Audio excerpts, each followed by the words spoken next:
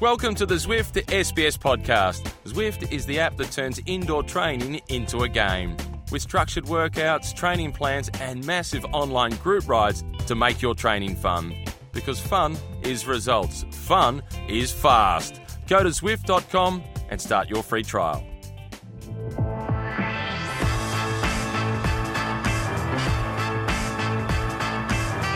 Bonjour. Welcome to the Zwift Cycling Central Podcast. And today we have, of course, Dave McKenzie with me. How are you, Dave? In person, no mask, no gloves. I'm ready to go. No, it's fresh I know. We'll just touch wood. That's wood, isn't it? Yes. Yeah. Feeling good now.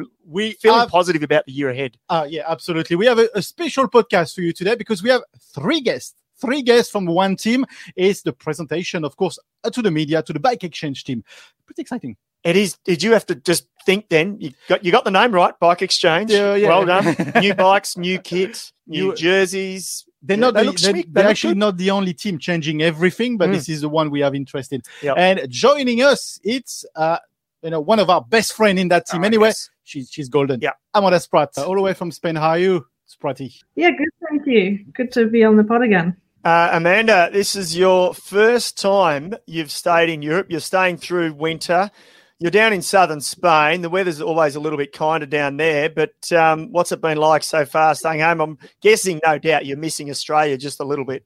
Yeah, I'm a bit jealous. Seeing everyone in T-shirt and then singlet back home. And, I think my body just misses feeling that warmth and heat. It's normally be 35, 40, wouldn't it, at this time of year? So that's been a bit of a challenge, and I spent a lot of time in Italy and then Switzerland as well. So it was getting cold. I was doing sort of 4 or 5 hour rides with -1, -2, -3 average temperatures, and just trying to think of warm thoughts to get through all that. So it's been a challenge, but also I kind of like the challenge of it, and that I was able to get through it all, and I didn't skip a session. And now the reward has been sort of getting to Spain and feeling a bit warmer and getting with the team. So it's been a good challenge, I think. But I have heard it's been one of the coldest winters they've had in a very, very long time. So I think, I picked a rough one to hang around for. New name for the team and a lot of changes as well in the team. Let's talk about this and then your role in the years to come. Of course, we talked many times about Annemiek going. Can you say, or can we say that you are going to take even more of a senior role in this team in the years to come? Yeah, I think definitely. Obviously, with Annemiek leaving, it does put me more in that leader role, and a role I'm really ready to embrace, I think. And it's sort of time, I think, for me to do that and have a little bit more pressure. But I think for me, it's just really, really exciting to see how the strength of our whole team can really, really grow. And you saw, Grace Brown got the opportunity at the end of last year when Annemiek and I were both out, and all of a sudden, she showed the strength that we've all seen over the years, but often she's been in that role where she's had to work before that and not have that opportunity. So I think she's a perfect example of someone that can really step up as well. And just overall, our team, I think, our strength will be how we can work together, which is something I'm really exciting to sort of contribute to and be challenged by the girls as well. Amanda, last year, obviously with the whole COVID thing, and it basically threw the season all over the place. The cards were thrown up in the air, and I love it how you mentioned Grace Brown, because she got an opportunity and she grabbed it with both hands. Do you think now for many teams in the women's peloton, it will change some of the names that we'll see sort of at the head of affairs because of what we saw last year? Women got an opportunity, and now, you'll be back, and I'm sure you'll have similar goals to what you've had in the past, but you might have a few more competitors as well. Yeah, I think so. And I think there's just been a bit of a changing landscape as well in the women's peloton heading into next year. We've seen, some riders move. We've got a lot of top riders spread across a lot of the different teams. And so more people are getting more opportunities. And, just the calendar as well is getting, every year we're getting more races. I think hopefully finally the Roubaix will actually happen this year, a race like that where different riders have opportunities. And you are seeing more and more in the women's peloton sort of people starting to specialize a bit more in races, whether that's the Campbell Classics or the Ardennes or more something like the Giro. So that's giving more riders more opportunities as well, which is something really exciting and sort of a step forward for women's cycling. You talked about the calendar. How can we be sure this calendar this year, it's been so much disruption last year with the COVID. We know the situation in Europe. We're fairly fortunate here in Australia, but how confident are you about the calendar going ahead as it stands as a normal calendar? I'm hopeful, confident, I guess, that it can all go ahead. But we're seeing the numbers really rise with COVID here and restrictions coming in place. And so I guess, like we learned last year, things could change really at the last minute. I think I have confidence in, races like Flanders, the Flanders Classics. I think they really showed last year what is possible. And I think it was pretty amazing that you kind of saw the Belgians love cycling so much that they were willing to sit at home and watch it if it meant that it could still be on. And we really saw that as bizarre as it was, racing up the Eau de Quaremont with 0 spectators or no beer thrown on us or cheers or anything. That was really strange. But if that means the race can go on, then that's what they're willing to do. So that sort of gave me confidence that races like that can go ahead. But I think, we may see some of the smaller races that, don't have the resources and the money.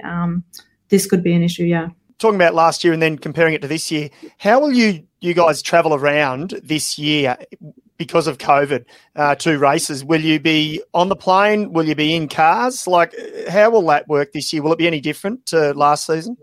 Yeah, I think it'll be pretty similar to how we did it last year. We have mixture of flights when it's possible and as well as driving. We have a pretty strict COVID protocol with the team, which has been good, and we're getting tested 2 to 3 times before we go to a race, as well as at the races itself. So I think we'll continue to do that and continue to live in our team bubbles before and during the race, which is shown to be pretty effective so far. After you, I think we're talking to your new teammate Teniel Campbell. What can you say about her? You've posted a very interesting Instagram picture, I think, with you and her jumping and spot the sprinter. But how do you get on with her, and then what could she bring to the team? Yeah, no, she's been really, really great to have on the team. I was trying to teach her some Aussie slang just before, so I'm hoping she'll bust out some on the podcast for you guys. As you do. Good stuff. Love it. Absolutely love it. It was awesome to have you on the podcast. I think we will wish you all the best for the years ahead, and you've always been good sport with us. So best of luck, Spratt. No, thanks, guys. Always great to have a chat. Hi, Teniel. Hello, Teniel. Good day, mates. Yeah, oh, my God. She's done it. No, don't do the Australian slang. It's bad. I can't believe they've already taught you some. Oh, no. Have you recorded that? Yeah, it's recorded. Yeah. So you've settled into the team then? Yeah, it's really fun. I love it. It's a really good environment. So, Teniel, your first year with BikeExchange, and talk to us about your journey so far, and then what you've been finding out with working with the girls like Amanda Spratt. She's had some very good words for you, but how is it like for you to be at this level? It's fantastic, because this has actually been my dream team ever since I was at the Zwift Cycling Central. I just always wanted to come to Team BikeExchange, and I'm really happy and excited that I'm here now today to continue developing. The girls, they are amazing. I can already tell that I'm going to learn so much from them, and I'm really looking forward to it. For my journey, I mean, it wasn't easy, but you have to have like a really strong mindset, and I'm really grateful to have that. I think I should be thankful for the people I surround myself with. They are really core in getting me to where I am here today, because I am an athlete. Sometimes, we have our low moments in life. So to have them keep me on track and everything like this, it has been great. And Teniel, I understand you're the first, I think, male or female cyclist from the Caribbean to be in a world tour team. How does that make you feel? Because you're creating a bit of history for your nation. It's quite amazing. But how does it make you feel? If you want my honesty, I don't really study it. I keep working and looking ahead.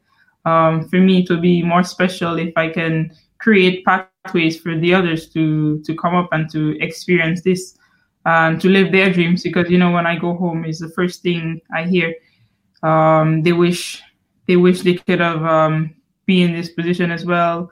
They're so proud to have me representing the nation and the Caribbean diaspora. But deep down, I would like to give back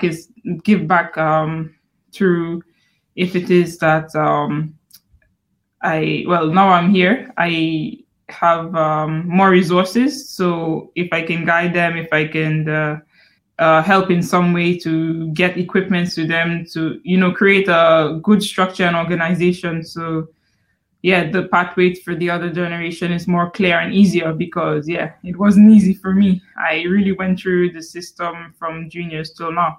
I mean, joining a team like this, what's your planning for the year? Do you already have targets? Has the team already set some set targets for you? And then what's your program, I guess? Yeah, the main target for me on the team is to develop. And what better way to be surrounded by so many experienced riders and staff? So I'm really looking forward to really learning from them. I think it's a critical phase in my career, and I know I'm in the right place to really develop and propel forward. I think you're being a little bit modest, Teniel, because I had a quick look through. You had limited races, obviously, like a lot of riders last year, but you did well in a couple of the Northern Classics. Now, I can't imagine what the average temperature is in your homeland, but I dare say it's quite a bit colder in places like Belgium and Holland. How do you think you excelled, or why do you excel, do you think, in the northern part of Europe? I think because the terrain is the climbs are steep and short, and I mean, we don't have cobbles at home, but we have short and steep climbs. So I'm used to that type of terrain. So I think it's for these reasons. The cold, that's just a mental block. Like, you just gotta spin fast and stay warm type of thing. And, what is the average temperature in your homeland? Around 30-something degrees. Wow. Right now, my family is actually complaining because they say, it's the coldest we have ever seen in Trinidad, 18 degrees. I was like, this is perfect for me. I can go out in some shirts and I'll be fine.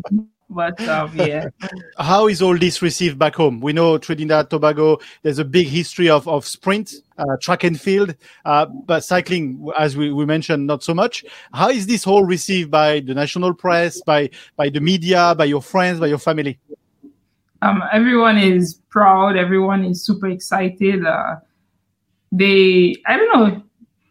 Quite frankly, everyone saw it from early that I was a bit special and different. I don't know, it was my work ethic, my mentality. So I think deep down they expected, most people expected it. Some are a bit surprised, but so far, based on my journey, and everyone is actually coming together, being more supportive, more excited, anxious about how much I can do, and keep inspiring the other generation and stuff like this. So it's really exciting times.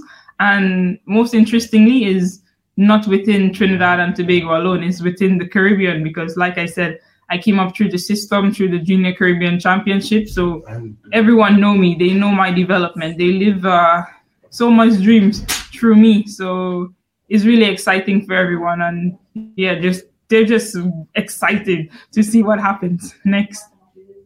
Yeah. And just on the Olympics, I imagine not just yourself, but quite a number of women, of course, Amanda Spratt, would be having your fingers crossed that the Olympics go ahead.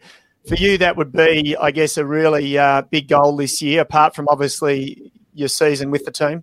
Yeah, the Olympics has always been a dream. I mean, the tongue is really powerful, because when I was in university, I would always tell my friends, I'm going to the Olympics, just wait on it. And now I qualified, and it's really exciting for me, but I'm not putting pressure on myself. I'm going to do all the hard work. I definitely know I'll be in the best shape of my life, for sure. And I'm really looking forward to the day. I can't predict what will happen. It's a bike race, and it's only me. I don't have any teammates, unfortunately. So I'll also be running on some luck. And you see what happens. I'm really excited. Now, Esteban Chavez is a Colombian adopted Australian. I know Spratty has been teaching you a bit of a lingo and stuff. Did Esteban warn you saying, this team is something a bit special for the Australians? You can become an adopted Australian in this team, but you got to learn the lingo. No, he didn't give me this heads up as yet. But yeah, for sure, I can see myself learning quite a lot of Aussie slangs, and I'm looking forward to it. It's really fun. Yeah, I think when you get off this interview, just go and have some stern words to Esteban and say, listen, we've been told by SBS, I should have been warned. You didn't warn me. He should be in trouble. He's a cheeky little man, Esteban. Absolutely. Teniel, it was a pleasure to meet you, and hopefully we'll meet you in real life somewhere down the line this year, hopefully. Best of luck for this year. Thank you so much. Bye-bye. Now in the podcast, we've got someone that's been on the podcast before many times. Of course, it's Michael Matthews. How are you? Bling. How are you, Michael? Yeah, super. How are you guys? Pretty well. We are pretty good. Have you been enjoying the rays down in Spain? I hope it's been sunny and, well, hopefully a little bit warmer than where you've come from. Yeah, it's actually been really bad weather in Monaco, so it's nice to be down here in Spain, especially with the team again. I've just integrated and feels like I never left. So yeah, it's definitely a really nice introduction to the team, especially with nice weather. And we've been doing some big days. I think we've done over 25 hours in 5 days now. So we've got some good time to catch up with all the guys while we're riding and just enjoying ourselves. So you said like you feel like you never left, but some things must have changed in you. You've got so much more experience. You've got, you bring this experience from a different team. If things haven't changed for you, what can you bring to the team with all this experience you gain somewhere else? Yeah, I think I can bring a lot. I've learned a lot about myself, how I can be better personally through different periods of the year, mentally and physically, I guess. I think being here, I can be myself. I don't need to try and be someone else, which is probably the best thing you can get out of me. Michael, guys like a lot of the riders have moved on since you were there initially, but guys like Luke Durbridge, Michael Hepburn, Cam Meyer, and of course being Australians, how important was it for you when I guess you made the decision to come back that you still had a core group of guys that you knew well? And Australians at that, I guess. You say you feel like you've come home, but how important was that? Yeah, I think you probably feel it more in the hard times when everything's not going so well. I think in the good times you can sort of get along with most people, but I think just arriving back here, it is a new team, like we say. There's lots of new riders, also new staff, but to be honest, I think the team that's still here has done a really good job in integrating the new people into the same culture that it's been from the start. I think that's why for me it feels like I haven't left because, the culture is still the same. They're still having so much fun, always joking and just enjoying ourselves, which is like the Aussie lifestyle. I think it's way too hard of a job to do if you're not enjoying yourself. And having guys that were in the team before makes it easier for me to integrate again. But like I said, they've, I think, taught the culture to the new guys and the culture lives on. I'm not sure if you've actually said this in other interviews, Michael, but was there one person or was there one key element that made you make that decision to come back? Because we know, I think, if we go back sort of to last season, and yes, it was interrupted, we all expected you to do the Tour de France, then you weren't on that squad, so probably a little bit of disappointment there. But was there one sort of catalyst, I guess, reason that made you say, yep, I'm coming back? Probably not one. I would say there was a few. I think when I was going through the sort of hard times during the start of the year, I was speaking a lot with Whitey and also with Jerry, and they were super supportive through that period. And I try and keep track of and keep in touch with all the Green Edge guys because, we have a lot in common and we really enjoy each other's company. So I'm always in contact with them. And I think when I did make the decision to contact Green Edge to see if there was a possibility to come back. The feedback that I got from Matt White and Jerry Ryan themselves, it was incredible. The feeling that they gave me during that hard time, that they still believed in me, that I could win the biggest races in the world, and already starting to make race programs for me when I was still, just only halfway through the season that we were just doing in another team. So I think for me, that belief was probably the biggest thing that drew me back, and the positive vibes and how to do it, like the process of how we're going to get there. Not just like, oh, we're going to win this and that's it. It's more like the building up to something. And that's something I've always enjoyed, is the pathway to succeed, not just the outright goal. And I think this team has done really well on making stepping stones to getting guys to achieve their dreams. With Jerry being back on board, I think full gas for this year and the next years. He wants to be a lot more involved, which is awesome for me. I love how positive he is about cycling and all his ideas and stuff. So that was really great. And having Whitey by my side again, I think, is what I needed for sure for this part of my career. I mean, you mentioned race program. Is it too early to talk about the race program for this year? Meaning, we're not too sure around the calendar as well. But for you, what are the key targets? What are the key objectives this year that you would want to sort of highlight? I think my race program is not going to change too much from other years. Maybe add the Olympics in there if I make the team. I think it seems like a pretty good course for me. So maybe the last climb I need to really study a bit to see if it's really possible to get over that. But the same as always, really. I haven't really ticked off too many of my goals, unfortunately. So I've been close on a lot of them, but I think now with this team, with what we're doing to build up to those goals I've been trying to achieve the last years, hopefully we can tick them off. But main goal for the start of the season will be San Remo. Then I think we got Flanders at the end of the classics, which will be another big goal, and then to the Ardennes from there, which is always a highlight of my year. I love that big period from San Remo to Flanders. So that's probably the biggest goal for the start, and then hopefully the tour can happen, and we can make some more nice memories there from the last years, and then the Worlds in Belgium. So it's pretty stock standard, as it always has been for me. Nothing really changes too much, but hopefully can try and outdo my last years. And new bikes. How are the new bikes? Yeah, awesome. Came from Cervelo last year to Bianchi this year. My last memory was actually winning the World Championships on a Bianchi, so in 2010. So I definitely have fond memories of the bike. It's improved a lot since then. Really aerodynamic now and stiff, and with disc brakes. I'm super, super happy. We have a sprint bike and a climbing bike, which are both the best in their areas. And also the TT bike. We did some testing on the track 2 days ago now, and super fast. Really happy with all the three bikes.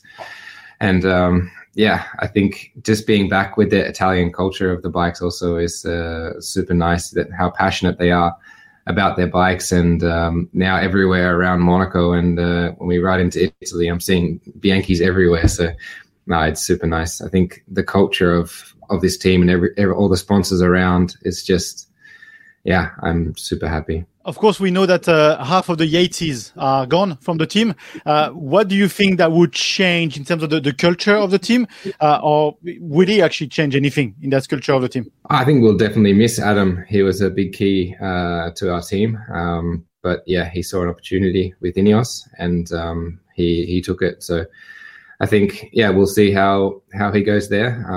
I can only wish him all the best. But I think, it'll be interesting to see how he can go there, and if he can step up to another level above where he was here. But that we'll have to wait and see. But between me and Simon, we've been riding together, I think, every single day for the last 25 or so hours on the bike that we've done this week. So yeah, it's really good to catch up with him, and also hearing about Adam, how he's going there and in Ineos. And but yeah, I think, yeah, like I said, we're all pretty sad that he's gone. But in the end, it's his decision to make that call to change teams. And yeah, we still have Simon, which he's an amazing guy, and have some nice stories already from this camp, just following him around on the climbs and seeing how fast he goes uphill, which is pretty cool to see.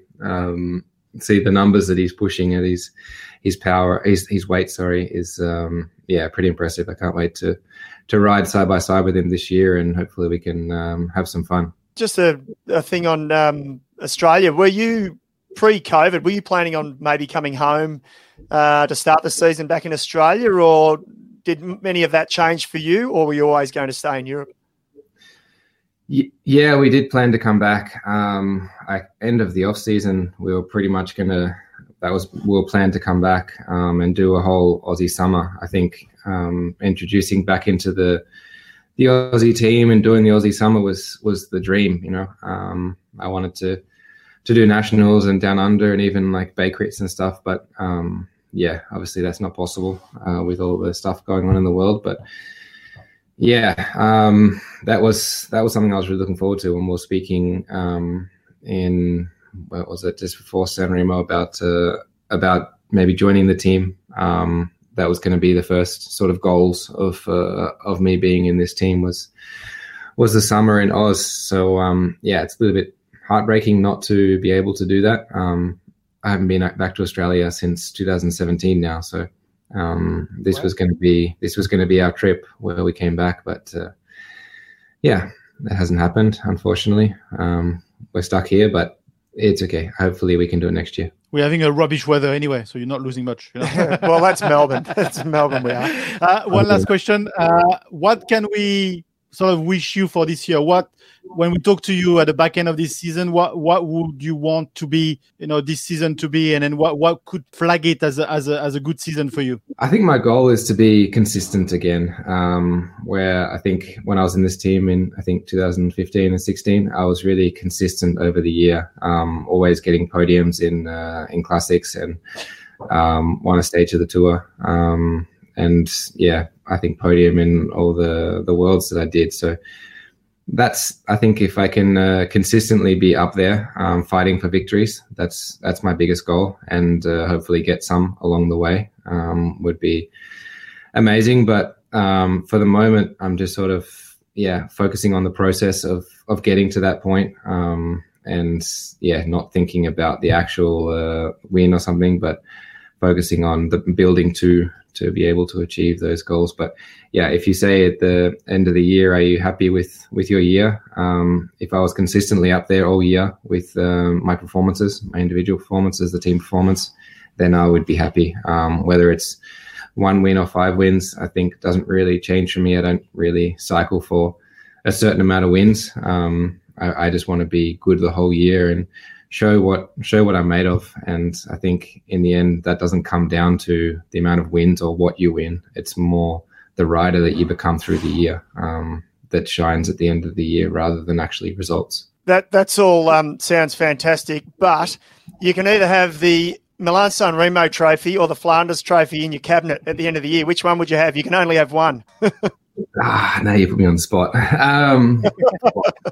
I think it would probably have to be from such a young age. It was always San Remo. Seeing Gero and Gossi win it those 2 years, and just how everything changed around those guys when they did win the Milan-San Remo. It was something special that I would also really like to achieve. But then Flanders it's Flanders. There's nothing bigger than this. So yeah, you've really put me in between a rock and a hard place there. But I think if I'm probably going to get attacked by the Flanders fans here, but I'd probably say the Milan-San Remo personally. Nice one. Cool. Nice one. We'll take either, by the way. We'll take the world championship. We'll take anything. We'll take anything at the moment. Yeah. Now, I said one last question, but now that's my last question. That's more of a French angle question, but Bardet is moving to your old team. What can he bring to that team? because we've been debating him and I about he needed to get out of AG2R. He needed it. Mm-hmm. What can that bring to the team and to him? Yeah, I think it'll be interesting. I don't know him personally too well, how he goes about his life, but I've heard from Nico Roach that he's quite particular about his work. He knows what he needs to do. He's very straightforward about it. He's upfront, which is, I think, works really well in Sunweb. If you're upfront and you can tell them what you need, and they can do it for you. But at the same time, if they're not agreeing on something, maybe it might be a little bit difficult. But I think for his career, I think something needed to change. I think he's so talented, this kid, and he can do much more than what he's shown us the last years for sure. And I think we actually started professional together the same year. And I think he showed lots early on, and since then, I think he's had a fair few problems. So hopefully Sunweb can get the best out of him, and we can see him flying uphill like he should be doing. But I don't really know what he can bring to the team or what they can bring to him. But I can only wish them both all the best. And I think it can't go bad. It was not got, like you say, he needed to change from AG2R. He needed a new spark, a new flame. And I think when a lot of new guys go to Sunweb, they do shine straight away. So hopefully I can wish him all the best and that he can shine like he should be. Yeah, I'm still puzzled if I should add him to my my virtual team in my. just pause on that. Just hold out. Cool. Thank you, Michael. That was brilliant talking to you. And then best of luck for this year. All right. Thanks, guys. Cheers. Thanks, mate. And this was the Zwift Cycling Central podcast. It feels like home. Oh, I feel like, you know what? I've been missing it. I feel like we're just getting the year. No. That much? Missing the camera more? No. It feels good. We are very close to getting the season underway. And you know what? We're still getting the season underway here in Australia. It's a little bit different, but it is nice that we get to see some of our best talent, young talent here in Australia. And also we see how badly it's actually going or went in other parts of the world. So it's actually great. I believe you've been to some live sport recently. Yes. It's great to have live sport with public. Some sort of COVID normal, but normal a little bit. It was pretty normal. It felt pretty good, I got to say. Yeah. Cool. Thank you. And thank you for joining us. Yeah. This was the Zwift Cycling Central podcast. Before we go, let me remind you that you can download, stream, or subscribe to this podcast on our website, sbs.com.au/cycling central, or log a ride with our friends at Zwift. Until next time, it's bye for now. Before we go, a quick shout out to Zwift, the app that turns indoor training into a game. Getting started on Zwift is easy. You just need your bike, a trainer, and your PC, Mac, or Apple device. Zwift offers training plans, interval workouts, and a global community. Get strong and get motivated with every ride. Give people a ride on, and you're sure to get one back, as together you enjoy the massive benefits of social indoor training. Go to Zwift.com today and start your free trial.